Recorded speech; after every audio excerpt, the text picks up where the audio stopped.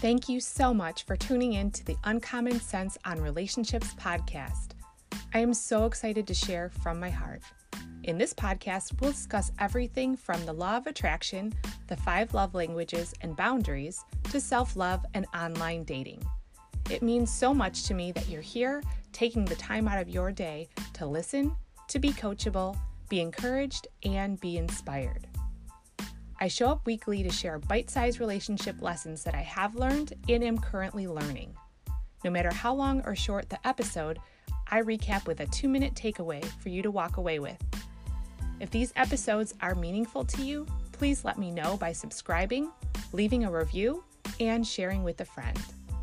I also love when you send me topic ideas that you would love for me to include in future episodes.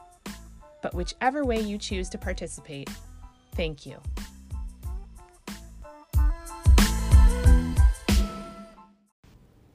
So frequently in relationships, we find ourselves in a situation waiting for relief.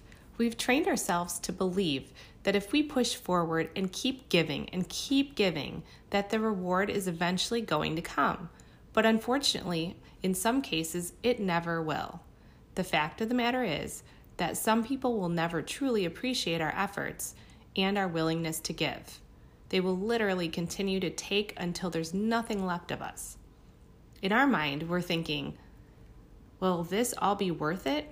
It'll all pay off. I am truly blessing this person. But in their mind, they're thinking, what else can I possibly squeeze out of them? I'm not saying there can't be give and take in a relationship. I'm all for balance. It's great to take turns sharing burdens and lifting one another up. But if you're in a situation where you're consistently the only one giving, always feeling drained, desperately waiting to catch a break, that being said, there has to be a balance. Otherwise, it's unhealthy, it's unfair, and it's not sustainable. This is your tough love moment. Your break isn't around the corner. It's at the intersection of self-love and boundaries. Do you need directions? Most of us either do or have at some point in time.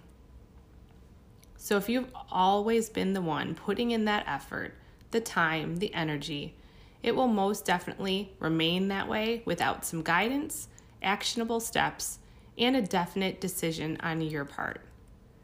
You have trained the other person to take as much as they want of you, and by allowing it, you're actually agreeing to it, although in your heart you want nothing more than the weight of expectation and demand to be lifted.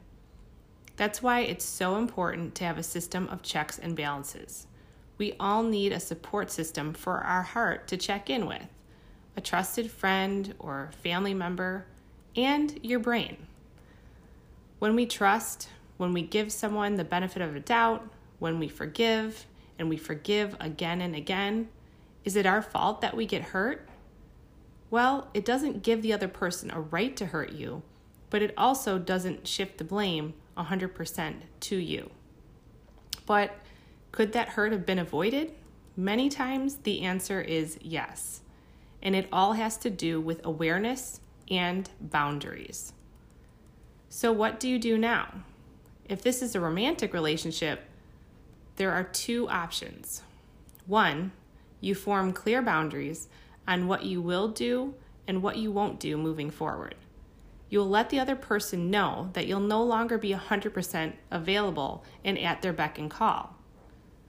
You will let them know that you have needs as well, and you tell them what you expect. Not only must you tell them this, but you also have to stick to it. They'll either adjust to your new level of respect, walk away on their own, or they must be cut loose. Now, if this relationship is a family situation versus romantic, you can most likely just add space and distance to the relationship, as well as set some realistic boundaries, and that will help you feel more freedom.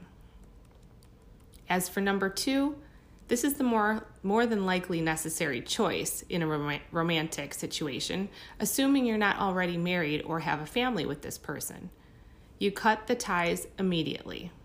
Chances are they have been so accustomed to things the way they are that it's highly unlikely that the change you are making will be welcomed, much less embraced. But no matter which decision you choose, in order to find a respectful, balanced relationship, make sure you have a plan. Put someone close to you in charge of accountability. And have a clear vision of what you want your life to look like once it is your life again. And trust me, no matter what, no matter how hard it is to make that choice, your life without making that choice will be a far greater struggle.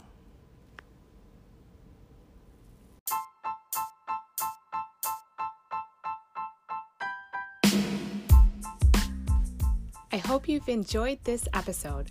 Thanks for listening to the Uncommon Sense on Relationships podcast with your host, Coach Christina, where you'll hear a mini episode on everything relationships from a Christian perspective.